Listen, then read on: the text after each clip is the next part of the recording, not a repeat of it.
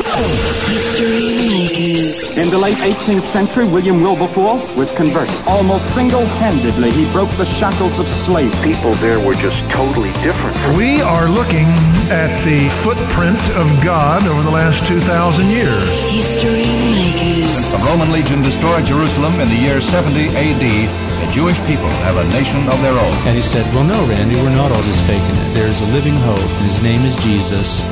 And I believe that that's really why you're here. Christ died for us. History Makers. Hi, and welcome to History Makers. I'm Matt Prater. Today we're speaking with Darren Wilson, who is the producer of a fantastic film, and it's called Holy Ghost. I've had a chance to watch some of his previous movies like Finger of God, Furious Love, and Father of Lights, and I'm a massive fan. This new film features some incredible interviews with guys like Michael W. Smith, Lenny Kravitz, also Brian Head Welch from the band Korn, some other incredible interviews on here. Artists like Meredith Andrews featured there as well. Welcome to the program, Darren. How are you, mate?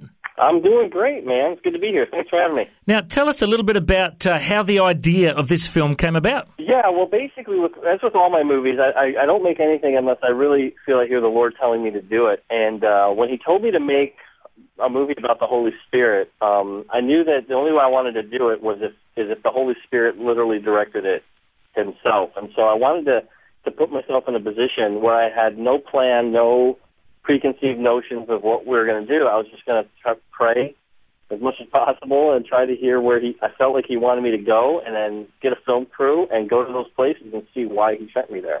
And that's literally how the entire film kind of came about.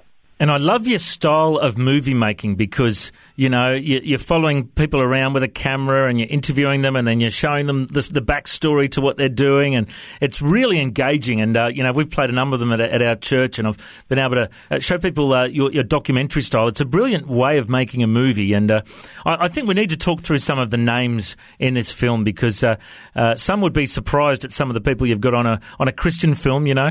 I just think it's great that the Holy Spirit has led you. So let's talk about Lenny Kravitz, for example, well known for being one of the best singer-songwriters on the planet, and he's been in many movies. And I actually remember reading a book years ago called Spiritual Journeys, and Lenny Kravitz shared that he said his song, Are You Going to Go My Way, was written from the point of view of Jesus to the earth, asking the earth, are you going to go my way? And I thought, wow, he's got some deep spiritual conviction there. Tell us, what did Lenny Kravitz have to share? Well, yeah, Lenny, I just wanted to sit down with him and talk. I talked with a lot of artists on this one, simply because, to me, you can't have a movie about the Holy Spirit without talking about the arts. And I come from an artist's home, so I really wanted to focus on that. Lenny was just, it kind of came out of nowhere. We discovered about a year ago that he was a big fan of my movies. Wow. I never knew him, and so we basically tracked him down, and I had dinner with him in New York, and we had kind of a mutual admiration society. So we basically was like, would you be willing to be in my movie? And so I just talked to you about God and the Spirit and how you work and all that kind of stuff. And he said, sure.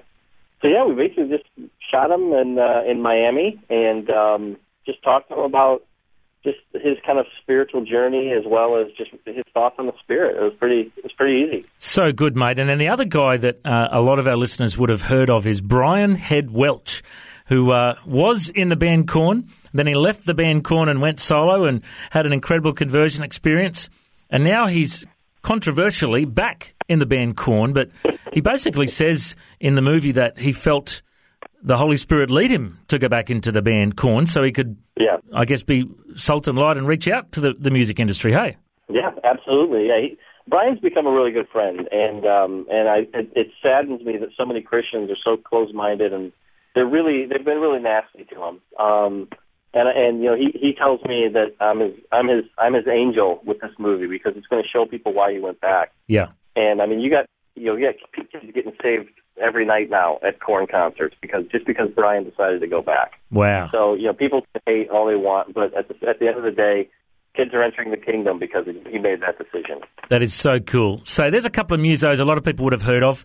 Another guy that a lot of people would have heard of is Micah W. Smith, one of the fathers of the modern worship movement, and, one of the, classic Christian singer-songwriters that many people would have heard of. What was it like hanging out with Micah W.? Well, he is one of the sweetest guys you'll ever meet. And, again, it is another one where we found out that he's a fan of the films. He really enjoys them. So I was friends with his son-in-law, actually, who plays with the band Leland. I don't know if you guys have heard of them down there. Yeah. So one of the main guys from Leland married his daughter, and so we kind of hooked up through that, and it's all these guys they just love the Lord, and I think that's kind of where my heart is. A lot of my movies are known for just crazy stuff, but at the same time, at the end of the day, I just love Jesus. And as long as you love Jesus, I think we can get along really, really well. And, so he was just super sweet, and just, again, a lot like Lenny. We just sat down and kind of talked about his process, how he works with the Holy Spirit, so on and so forth. And so when you were with Michael W., you obviously became quite friendly with him. Were you tempted to sing that song with him, friends are friends forever? No? I do the line there, but we did make him sit on a big bale of hay. So I tried to knock him down a notch. Just like, hey, no star treatment here. You're going to sit on hay. The other guy I'm curious to know about, because I'm an interviewer. I'm almost coveting what you've done here, because I'd love to sit down with a lot of these guys. So the other cool guy I wanted to ask you about was Phil Vischer. Now, I can't remember if he's Bob the Tomato or Larry the Cucumber, but he's one of the voices, and he's the co-founder of Big Idea Productions, who does VeggieTales. Can you remember if he's Bob or Larry? Can you remember? He is Bob the Tomato, as well as 15 other voices. Yeah. So what was it like chatting to Mr. Tomato? Oh, he's honestly one of the funniest guys I know. I mean, he's just. We have these outtakes that we put in the thing called the Deluxe Edition, which is a whole bunch of extras, and we actually have him. I made him at the end go through all the voices that he does, and so he had them all, all these different characters from VeggieTales, talking about the Holy Spirit, and it's literally one of the funniest things you'll ever hear in your life. So if you get your hands on the Deluxe Edition, you'll be able to see that there. Very cool, mate. Now, I just, looking through the list of others on there, we won't go through them now, but you've got a great bunch of people that feature on the film. I'm curious to know, I know it's going to be all over the world, this film, because it's the kind of film that I really believe God is going to use to impact people's lives. For those who've seen the film, what has been their feedback to you? Has people been inspired to, be closer to the Holy Spirit through this film? Yeah, pretty much across the board. It doesn't matter. We've done lots of different, we did a lot of screenings with the rough cut and stuff, different types of people who were charismatic, Pentecostal, people who were super conservative, and across the board, the feedback that we're getting is this movie makes them want the Holy Spirit. It makes him. I had one guy say who had left a kind of more Pentecostal background because of a lot of the bad stuff that he saw and the abuses that he saw.